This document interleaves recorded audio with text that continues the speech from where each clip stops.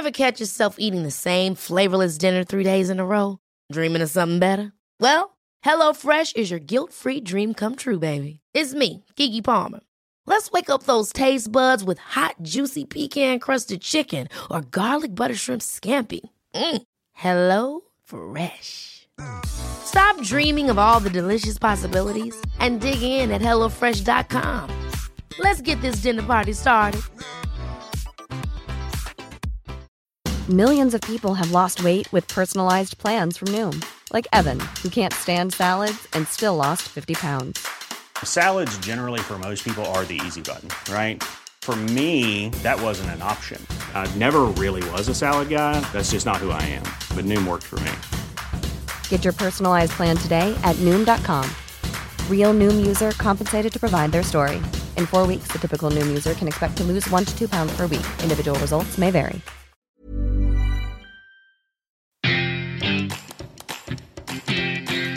Hello, I'm Mark Watson. And I'm Michael Chakraverty. Welcome to Menkind. We talk to a fantastic range of guests about, well, masculinity. Where does it come from? What does it mean? And what is it? Basically. Every week we very loosely, sometimes very loosely talk about issues around maleness, gender identity, that sort of thing. What makes people people, really? Exactly.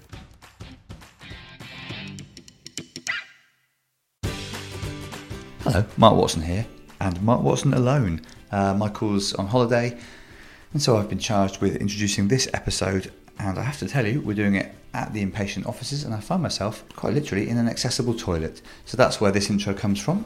Today's guest is, well, this is a special one. It's Chris Zampese, that's his name, and he is a long-time listener of the podcast and a correspondent to the podcast. You might remember we've done this once before with a listener. We had a very nice chat with Chris. I say we. I'll remind you once more, it's just me introducing it. Enjoy. Well, Michael here, and Mark is actually upstairs today. Hello, Mark.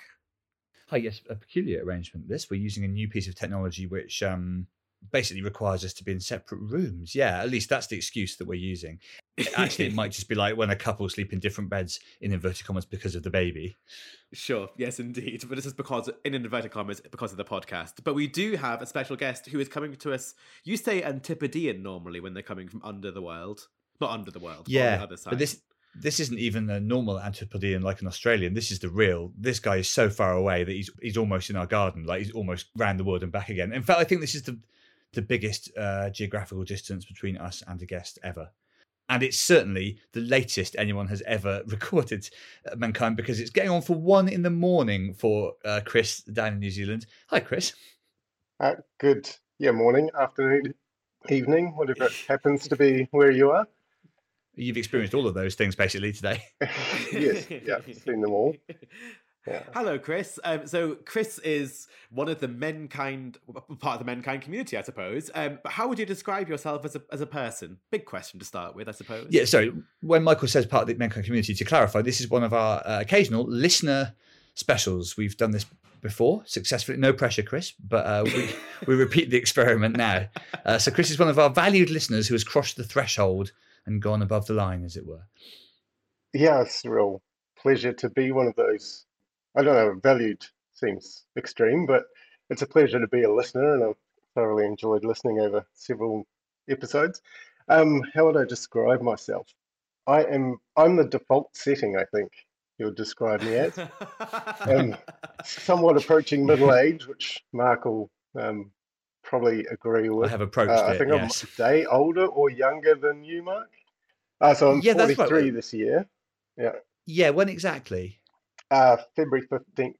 It's my birthday. 15th. So there you are. You are depressingly 2 days younger than me. Yeah. Yeah. Wow. So the search for a guest who will make me feel young continues. Yeah, my apologies in advance, Michael. There'll be references that you will definitely not understand as Mark and I converse. So yeah, I'm 43. I work in IT in a local council here in New Zealand, and I have 3 kids and a lovely wife. Wouldn't usually introduce myself with the following, but I think given the audience that we have, I'm straight, cisgendered, and definitely male. Yeah, that's You're me. Basically not queer at all, which is a rarity in Menkind terms. It sort of makes you queer in this community. Yeah, exactly. I like the idea of default setting, though. That's a lovely way to introduce yourself. Hello, I'm the default setting. Yeah. It makes me think that we've kind of turned certain things off. We've gone into the settings and we've kind of gone, not that one, and not that one. Yeah, we've messed around with the settings quite a bit over this podcast, both conceptually and in the sense that we always are having to dick about with our computers to make it work at all. But yeah, this is something we've quite rarely had across the episodes of Mankind. Somebody who, like me, ticks most of the boxes of traditional masculinity that this podcast is there to interrogate. I suppose a good question to start with would be about the podcast. It's interesting to me as a cisgender white straight man. What made you listen to the podcast in the first place, and like why are you listening? Basically, Yeah. Why are you here? What are you doing? Yeah. And that's a fair question. I mean, I'd have to blame Mark for the initial listening to the podcast. Long time fan, first time caller. It actually is one of those situations. Yeah. Yeah. So I followed Mark's career for a long time and quite keen to listen in on anything he's involved with. So listen to Mankind because of that. I guess I'm starting to warm to this default setting, to be honest. Yeah. Not sure if that's the default for everyone, but we'll carry on. It's far from everyone, but still, yeah, I'm liking you. Yeah, so I think it's definitely struck a chord with sort of where I've been in my journey of learning about the world and about other people and things that are not the default setting. Yeah, so it was really interesting, joyous, fun thing to listen to. So I've listened to all of the episodes and loved every minute. Well, you'll probably know what the first question's going to be then, Chris. But we have tweaked it slightly to make it a bit fresh, although it's basically the same thing. Yeah, you can never say this is boring. We have very, very minimal changes to the questions about every 25 episodes. What would you say masculinity means or looks like to you? Well, you have upset my carefully planned research and notes that I've got in front of me, but okay. Yeah, I can understand why you'd rephrase that question, I suppose. Well, we basically got a lot of fairly similar answers about childhood experiences and stuff, but that's not to say you can't bring those into it. We've broadened out the scope of the question a little bit. Yeah, I must admit I'd kind of thought along the lines of my childhood experiences, but the answer's probably fairly similar. I don't want to disappoint you with changing your question and then giving you the same answer anyway. Not at all. I found it really hard to define masculinity because I think it just fit me.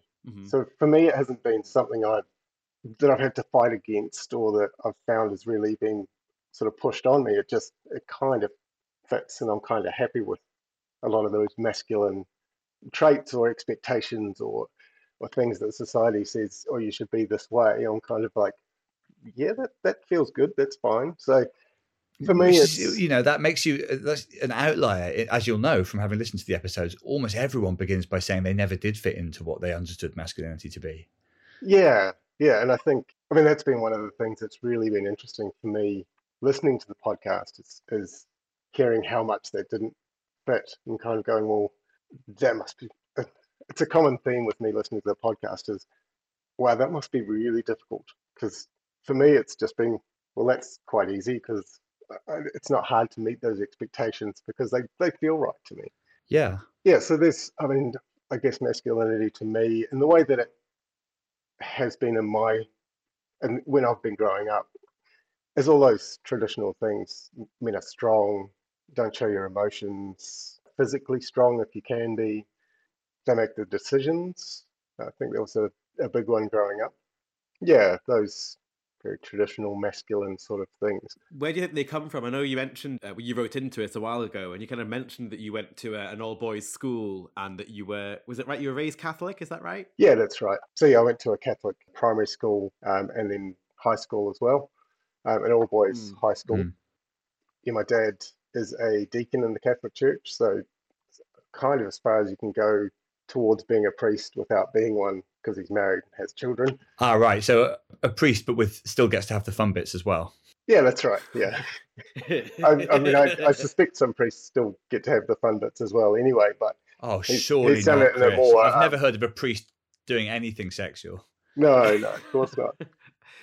You said sexual funny there, Mark. Did you notice? I know. Sometimes I do say it funny, yeah. Yeah, you went sexual, like I had an extra S after the X. Sexual. Yeah, it's been pointed out before, actually, and all it does is just sort of just make me even more...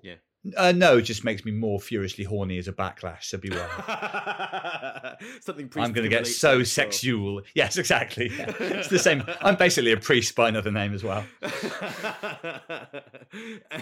But yes, you were raised, the point was, you were raised Catholic at an all-boys school. Do you think those qualities of masculinity that you kind of perceive came from there? Yeah, definitely had a big part to play. I don't know if it's just good old New Zealand or just growing up in the 80s and 90s, society in general. Those stereotypes are very much reinforced in all aspects of my life. But I mean, the Catholic Church is male through and through, and I think pays a lip service to women. And the nuns have a lot of say, and they've got Mary, who's very highly esteemed. But when you get down to it, the entire top brass is men. They make all the decisions. The priest is definitely in control of the parish that they're a part of. And yeah, so it was, I think, just constantly sort of reinforced in small ways that that's what men do and where they belong in society. And So, you say good old New Zealand. We've had Aussies. I'm not sure we've ever had a Kiwi guest. Certainly not many people listening would be familiar with what kind of the male culture is like. How would you describe it, either then or now or both, New Zealand as a place? What is its relationship with masculinity, would you say?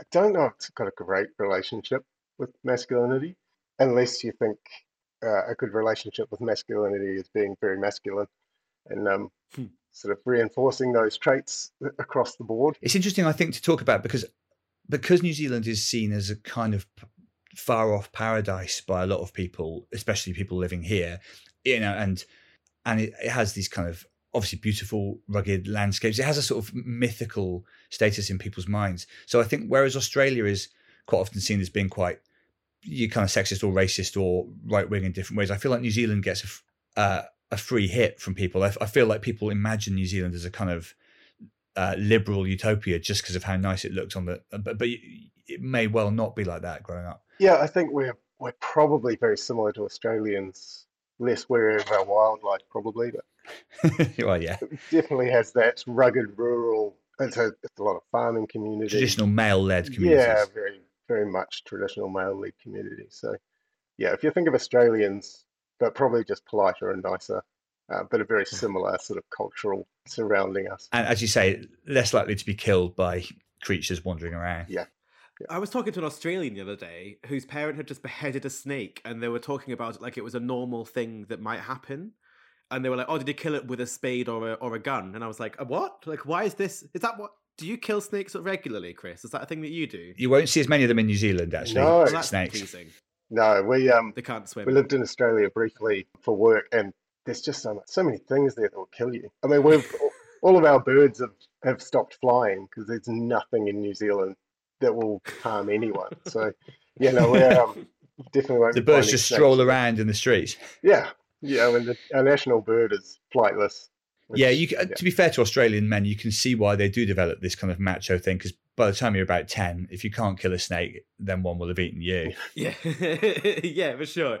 Are you still religious now, Chris? No, I've very much flipped completely on religion, much to my dad's disappointment, I'm sure, although he's very lovely about it and doesn't mention it. But no, I've probably gone completely the other way with religion. I was right up until probably my early 20s, late teens, early 20s. So carried it out of high school into sort of university, and then just kind of met lots of people that weren't religious and realized they were really nice people too. And some of them lived lifestyles that didn't agree with what I was being taught was the right way to live in the Catholic Church, and kind of started questioning whether what I'd been taught was the only way to live and was the right way to go about things. It's interesting. I find religion quite a fascinating environment because, like you were saying earlier, it is very male dominated, and I don't really have any faith myself either. And I find the idea of being told that there's a certain way in which you need to live, I find that quite troubling, I suppose. Kind of like what you were saying just there. But what's interesting to me is that you seem to fit quite comfortably. You said yourself you fit quite comfortably with these concepts of masculinity and how they relate to you. It's like I think Andrew O'Neill referred to it as a jacket that didn't quite fit them, but it feels to you like the jacket fits quite nicely. But yet there's also that kind of idea of you left you left that kind of religious circumstance because you didn't feel like that allowed for freedom. Does that make sense? Is that putting words in your mouth, or does that match? Yeah, no, that matches. I think it was, yeah, like you say, the jacket fits me quite well. And like any bit of clothing, it might be nice if it had another pocket or something, but it feels okay Yeah. and I'm comfortable. But I guess I was starting to see that the jacket really didn't fit other people was Right. was the key. I think where it was people lived a different lifestyle that I went, well, if I tried to say that you should live this way, that would be completely against how you want to live and how you want to be and how you are as a person. And yeah, it just didn't start to not make sense. Yeah. You've got 3 sons yourself now. Mm. So that's, I think, is an interesting position to be in as somebody trying to raise boys to be good men, good humans. But you're starting from a position where traditional masculinity has served you quite well. It works quite well for you. So how are you working that balance between making sure that they're comfortable? I mean, what are your kids like in terms of how they see masculinity and boyhood compared with what it was like for you? Can I come back to that question and briefly touch No. on something that you said? You have to answer it now, or we're just going to pull the plug. Yeah, no, Yeah. No, that's absolutely fine. Yeah. that sort of phrase you said, that masculinity has served me well. I mean, I think it fit me and I didn't have any issue with it. I don't know if it served. No, you're right. I don't know if it serves anyone well, which is, You're right. It's a much bigger discussion, actually. It superficially might fit you, but it doesn't mean that it actually works for anyone. That's what we talk about a lot. Yeah, talk about that. I guess that's kind of the whole point of the podcast, is that maybe it doesn't serve anyone that particularly well, some of those traits anyway. So yeah, kids, moving on to those delightful people.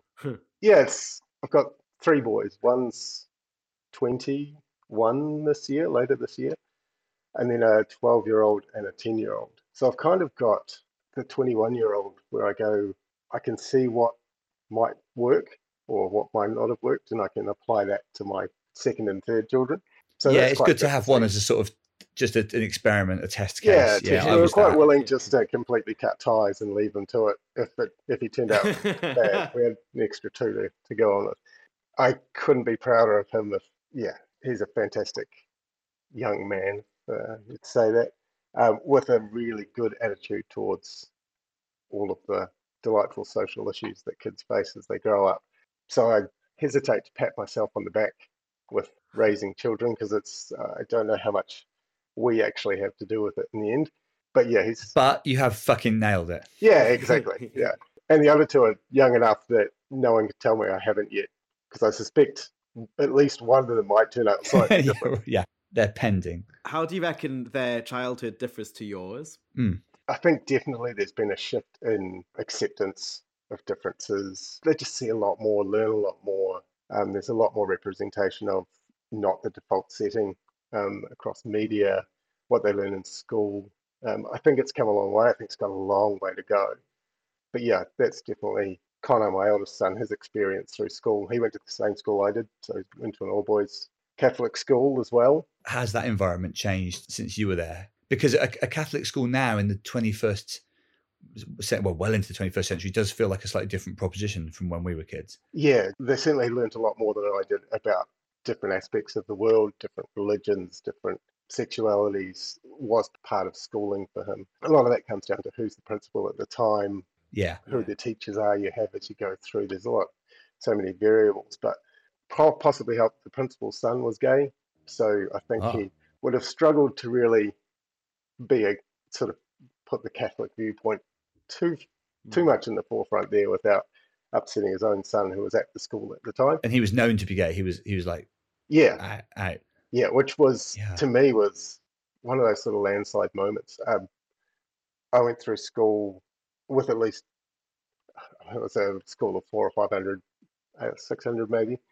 So there was probably a lot more gay people than I even knew about. There's 2 I know at least, and one that was in my close group of friends. I didn't find out he was gay until 5 years ago, maybe. I met him in a shop and with his boyfriend, so it just wasn't a thing. That'll do it. Yeah, that's right. Yeah, it was an obvious sign then. It was mortifying, really, to know that he had, even within our small group of friends, couldn't tell us because of the sort of culture that was around at that time. And it's certainly not something that's an issue with the school at the moment. It kind of leads me to a question about and it's quite a big, broad question, and Mark and I have talked about it at long end, so there isn't necessarily an answer that's fit all, but how do you, as somebody in the default setting, mold children to accept people whose settings aren't the default? Yeah. And if you could fix it now for us, Chris, that would be great. Yeah, because I've got kids myself, and I could do with it knowing what to do here. Yeah, I mean, I know Mark invited me on the show because I have the answer to this question. So. You specifically said, I will clear up all this stuff, leaving you free to concentrate on other projects. That's right. Yeah. This will be the last episode. I think in a broader sense, because I don't think raising your own children is any different than interacting with workmates or other people that you meet, other than that they're there a lot and they probably annoy you more. You have to feed them more, I find, but yeah. Yeah, you tend to have to feed them more. But I think it's just constant little reminders, when they come home from school and talk about someone that's different, just making sure that they're talking about them in a way that's accepting, or talking about those differences in a way that's positive rather than negative.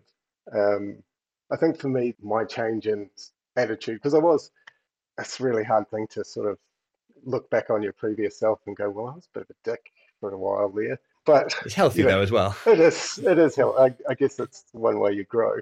But certainly through high school, with the culture that we're in, I was very closed-minded and kind of was approaching this conversation. I was thinking about what made the change and what helped me get out of that mindset. And it's just a lot of little things over a long period of time. So I think that's, with kids, that's my approach. It's just, I don't know, you don't ever sit them down and say, right, here's how you interact with the queer community and here's how you interact with people from different races. It's just everyday conversations where you just kind of make sure you're steering them in there's nothing wrong with difference, or we should celebrate differences. And yeah, it's a weird thing about parenting, isn't it? If you try and put any of these lessons too obviously on a plate, they'll just push it away, much as they push away stuff you actually put on a plate a lot of the time. You have to set an example rather than just, it's about what you do rather than what you say a lot of the time, I guess. How would you like to look 5 years younger? In a clinical study, people that had volume added with Juvederm Voluma XC in the cheeks perceived themselves as looking 5 years younger at 6 months after treatment. Look younger, feel like you. Add volume for lift and contour in the cheeks with Juvederm Voluma XC. Reverse signs of aging by adding volume to smooth laugh lines with Juvederm Volure XC. For important safety information and to find a licensed specialist, visit Juvederm.com. That's JUVEDERM.com. Not for people with severe allergic reactions, allergies to lidocaine, or the proteins used in Juvederm. Common side effects include injection site redness, swelling, pain, tenderness, firmness, lumps, bumps, bruising, discoloration, or itching. There's a risk of unintentional injection into a blood vessel, which can cause vision abnormalities, blindness, stroke, temporary scabs, or scarring. Talk to a licensed specialist to find out if it's right for you. Hold up. What was that? Boring. No flavor. That was as bad as those leftovers you ate all week. Keke Palmer here, and it's time to say hello to something fresh and guilt-free. Hello Fresh. Jazz up dinner with pecan-crusted chicken or garlic butter shrimp scampi. Now that's music to my mouth. Hello Fresh. Let's get this dinner party started. Discover all the delicious possibilities at HelloFresh.com. Life is full of what-ifs. Some awesome, like what if AI could fold your laundry? And some, well, less awesome, like what if you have unexpected medical costs? United Healthcare can help get you covered with Health Protector Guard fixed indemnity insurance plans. They supplement your primary plan to help you manage out-of-pocket costs. No deductibles, no enrollment periods, and especially no more what-ifs. Visit uh1.com to find the Health Protector Guard plan for you.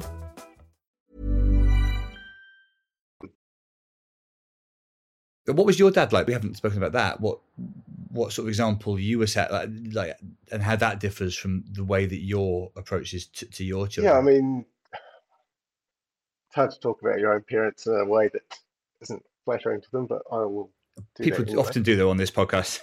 Yeah, it's a prerequisite, I know.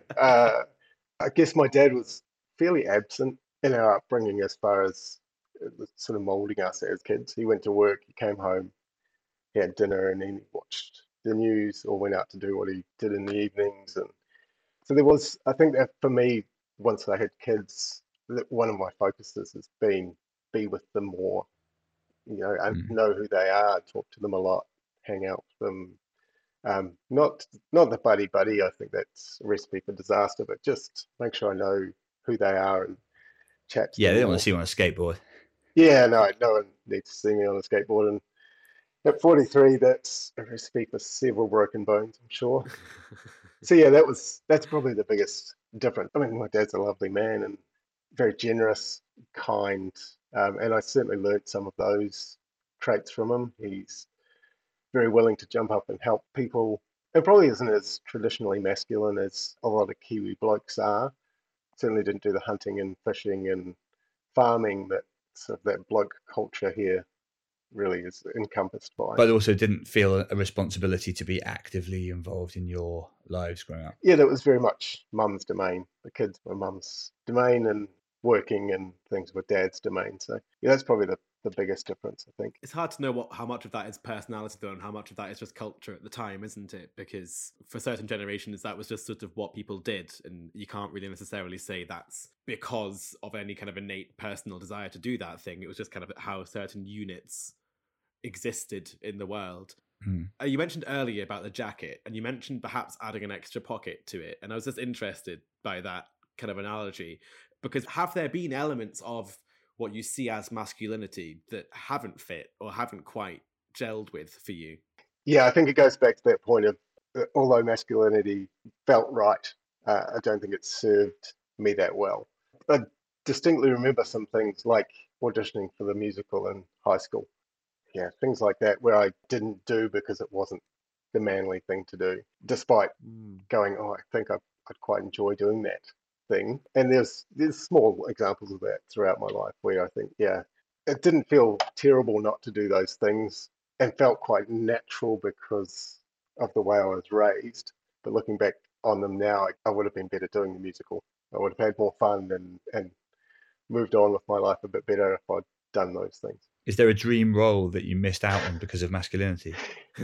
I suspect tree number 3 was probably the dream role that I might have landed, but that's about as far as I got in High School Musicals as well, yeah. I remember that though at school for me as well, though. Like, I didn't want to necessarily go for the musicals or go for those things because it would be considered gay, and for me it was like, I might out myself accidentally if I do that, and I ended up doing it, but kind of quietly, if you know what I mean. Like, I don't think that's necessarily the case now, perhaps, but it is interesting how you do limit yourself because you're like, that's not masculine enough. I mentioned before on the podcast about listening to music which I thought would be more masculine than the basic bitch pop music I wanted to listen to when I was younger. So I think we all do that to an extent. Yeah, you forced yourself down emo road. Well, I say force. I mean, I like it now, but if you listen to anything for long enough, you'll end up liking it. What's that? The syndrome. It's a I'm about to say Swedish syndrome. It's not that. Stockholm. Stockholm syndrome. Which is in Sweden. That's where that came from. It is in Sweden, to be fair.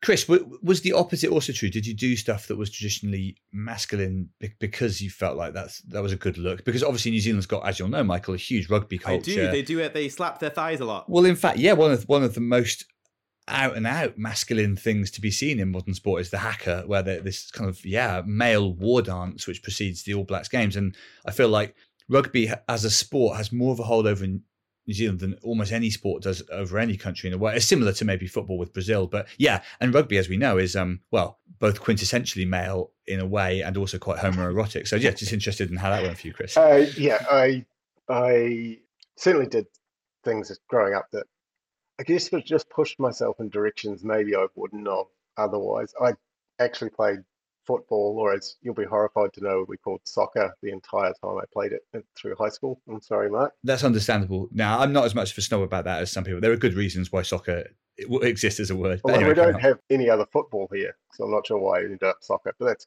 okay. That's what it was. So I played soccer through high school. Yeah. And soccer here, I'll call it football. Sorry, football here was association football, if you don't mind. Association football in New Zealand was not the manly option because rugby really is. I mean, that's the sport to play, and I have played 2 games of rugby in my life, almost as a I have to because Kiwi blokes all play rugby. But that's interesting. Like, as you know from being a listener, football has been one of the sort of stereotypically male things you were meant to do. For so many guests, New Zealand's almost the only culture I can think of where it would be seen as almost anti-masculine. Interrupt with a it's fact? a soft option. I just Googled the word soccer and I said, why is it called soccer, not football? And apparently soccer... It's because of association was called football, yeah. soccer, which is associated football. So really, when they're saying soccer, they are saying associated football. Is that the joke that you just made? Well, not exactly a joke. I'm amazed that you Googled that when you could have asked me at any point during our friendship. Yes, and this is why it's not really appropriate to sneer at Americans or Australian New Zealanders for calling it soccer because, yes, the word originally association football meant, football, rugby football meant rugby, and posh boys here abbreviated them to soccer and rugger, which is what people used to call rugby. So if you go back far enough, soccer was our invention as a word, not... it's just that it caught on in these countries, as Chris says, like America, where they have their own thing they call football. But yeah, the ultra posh name for football is association football, although I'd be very surprised to hear anyone say that. I'll exclusively refer to it as association football whenever I ask you how it's gone at the game. You should. The weekends. That'd be the gayest thing I can think of, actually. That would really take you up even another level. How was the soccer? She's at the association football. Did you enjoy the soccer? Sorry to have interjected with some football facts. And if you can start saying rugger as well, then that really will have you pegged as a sort of 1930s boarding school. And that's what I boy. aspire to, so that's great. I'll make sure to do that. Of course it is. And being pegged is, I expect, as well. Mark. But I used the phrase unintentionally. I told you that if you start criticising the way that I say sexual, you'll bring something out of me. I just wasn't expecting ourselves to go there. I don't think I was, to be fair, but this is mankind. Well, maybe we'll just move on to our next question. Chris, who would you consider to be good examples of masculinity? Well, I'd prepared all my childhood role models, but I'll move on from those in my list. Do you know what? We'll have them. Well, again, that would still be it would still be a valid answer. Yeah, they still presumably are good examples of masculinity. Still exist now, so I can use them. And the rest are dead, so I won't. Yeah, I think men in the world that I'd like my boys to look up to, and I'm going to use the same answer a lot of people have. I don't have I tend to take aspects of people's personalities, or rather than have a person that I think that one person encompasses everything that I think you should be as a... Yeah, I think Tom Reed Wilson called it the buffet, didn't he? It's almost as if you were building a bear or something. Well, we can come back to that idea. Yes, the gender buffet, he called it, or something. Yeah. Yeah, I like that term, actually. I binged listened to a few episodes to try and get myself in the mindset for this, and I listened to his just recently. And yeah, gender buffet was fantastic terminology. I think I really like men that are not afraid to show some joy, and to show they just love living. One that came up because I saw a TikTok with him in it recently was Jack Black. He's not afraid to show that he's enjoying himself and loves what he's doing, and in whatever aspect that takes. I think that's a fantastic quality to look up to. I really agree with that. Over Christmas, I saw Jack Black in a film, and I thought exactly the same thing, that regardless of whether he's acting, for a start, he always looks like he's having the time of his life in films. But even away from that, he does radiate, particularly. In fact, I put a Twitter poll up saying, if you had the chance to swap lives with Jack Black now, but like completely, and there's no going back, would you? And most people said I'd stay at myself, but about 1 in 4 of my followers would swap with Jack Black just like that. And I'm on the fence because it's a rare thing to feel that apparent joy and then to be able to share it. I mean, having said that, we don't know him and he might be miserable, but he's certainly doing a good impression of someone that loves Yeah, something. exactly. And I think that's a big aspect of the bloke culture that we live in New Zealand, or I grew up in at least, was that's you don't express any extreme of emotion, and joy particularly wasn't really a thing. If you enjoy something, a nice quiet nod and that was nice kind of was...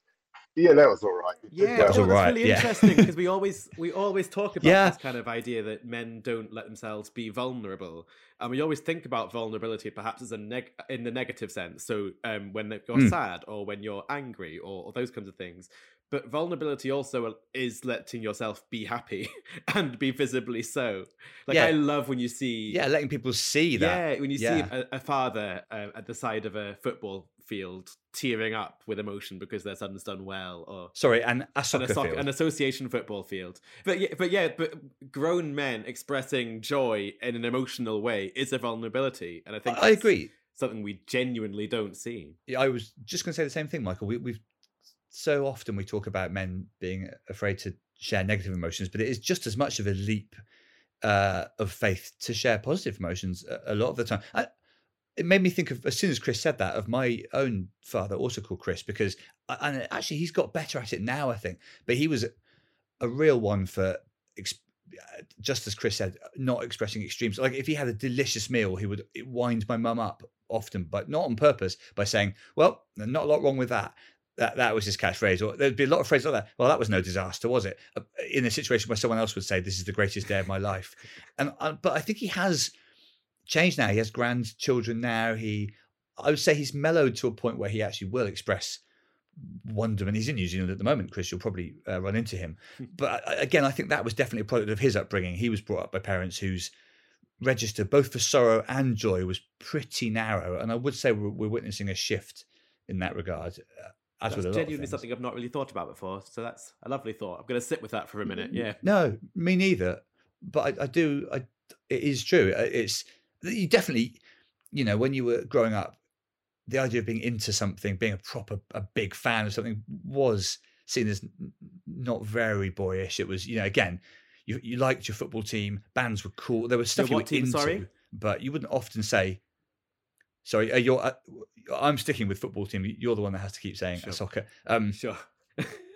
Yeah, there was stuff you liked. There was stuff that was cool, but you'd rarely say, "This makes me happy," or I take a pride in this. And even as older men, we often don't make space for that.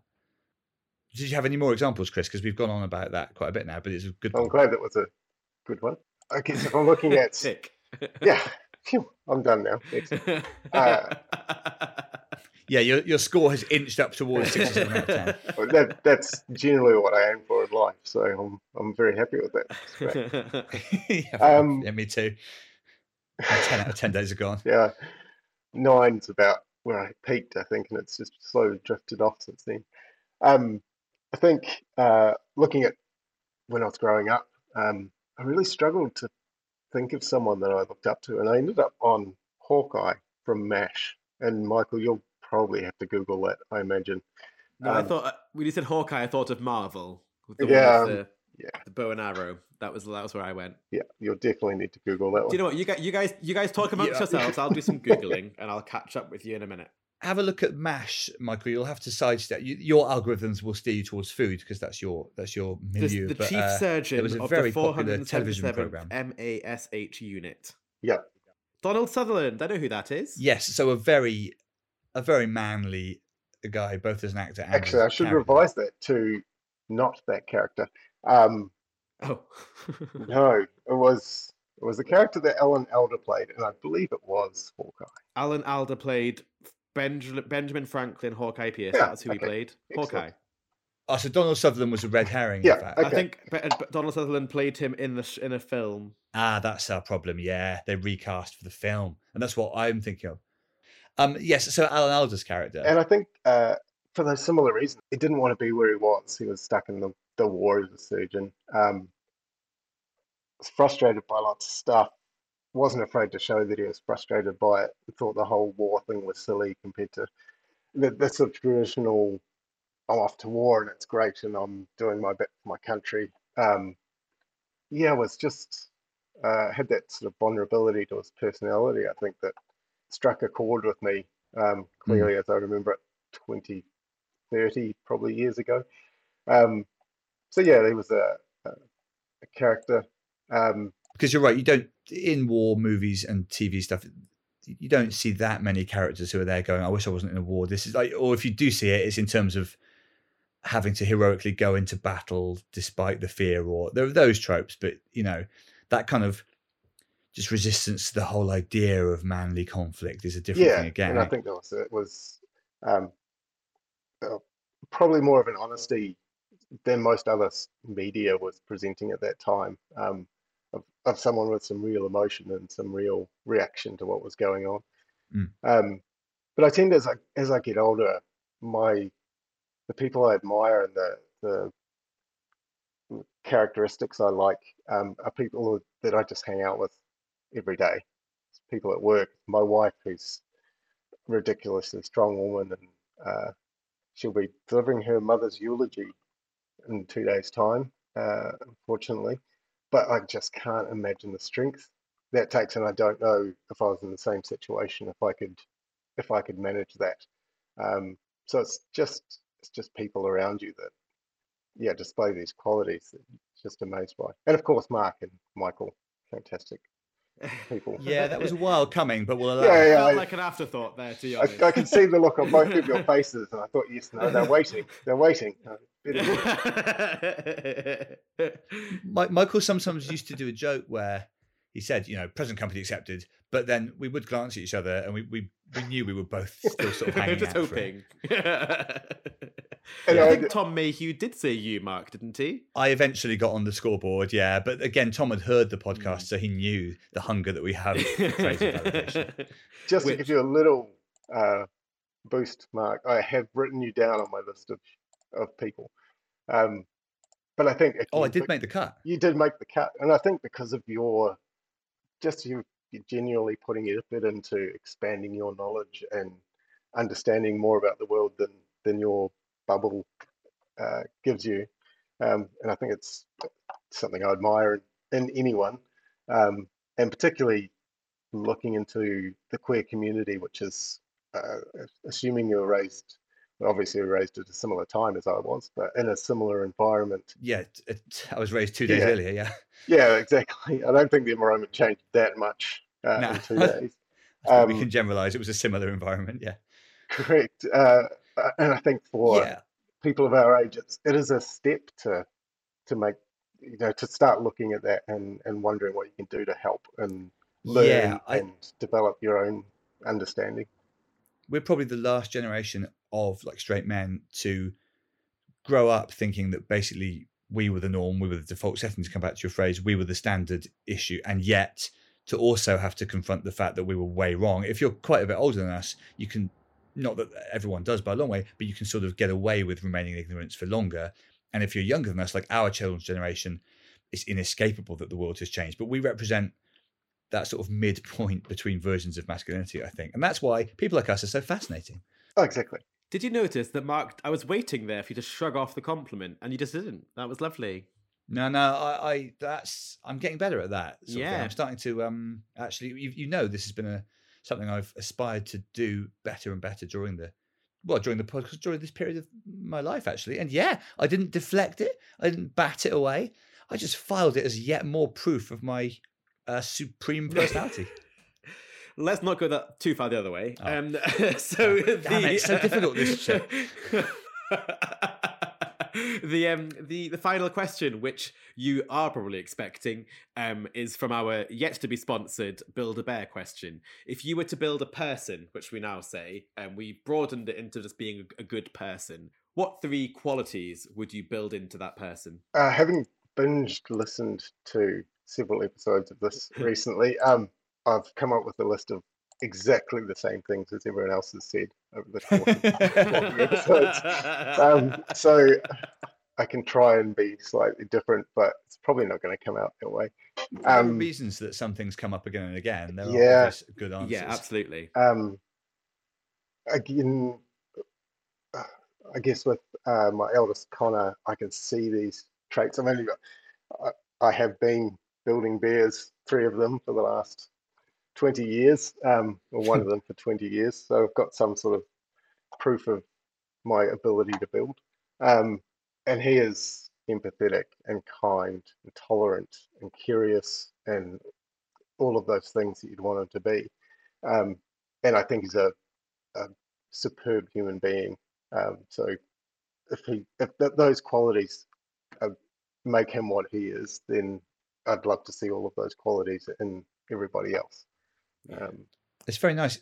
I like the one of curious. It's nice that I think curious is lovely. Yeah, curiosity is an underrated thing. Yeah. I also like the fact that you've, paid that tribute to him in a way that there'll be a permanent record of. Not that many sons hear their fathers speak like that about them until it's like wedding day or, well, that's it really. Yeah. The other one I did have was patience, and I'd put in little brackets, take the extra 20 seconds.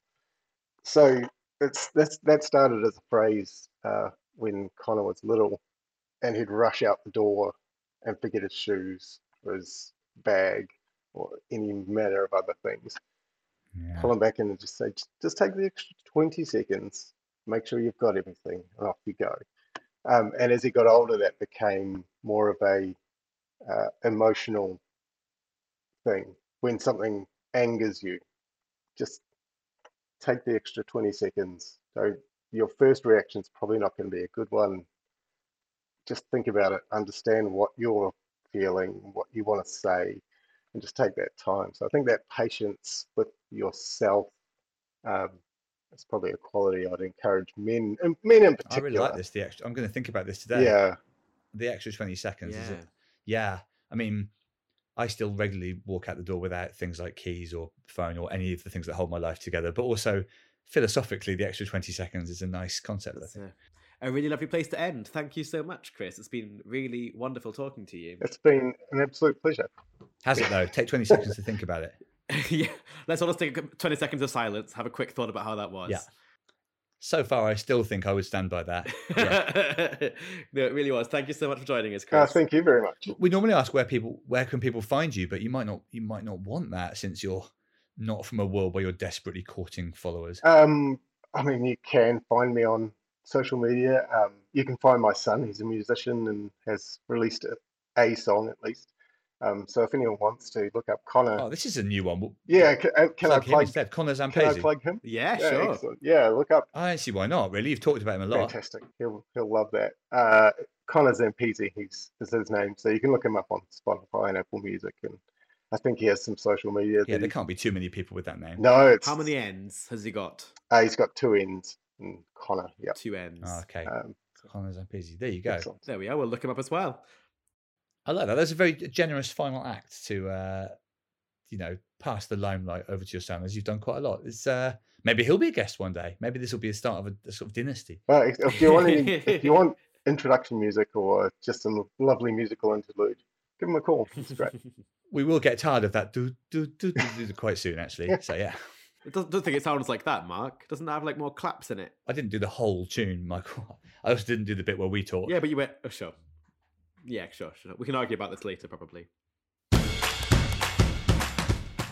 At this point, Michael and I would normally just, chat a little bit about the episode and congratulate ourselves. But he, again, to remind you, is not here. I'm doing a solo outro. And so I'm going to take us in an unusual direction by telling you the next guest. We've sort of stopped doing this. But I'm going to tell you, I can do what I want. Michael's in France. The next guest is called Chio. They're a drag king. I won't say much more than that, except it was a really, really good chat. As Michael would agree, were he here. Also, if he were here, he would say, please remember to keep giving us nice reviews and write nice things to us and go on our social media. And please do that, because Michael will eventually return, and he really likes that kind of thing. See you next week.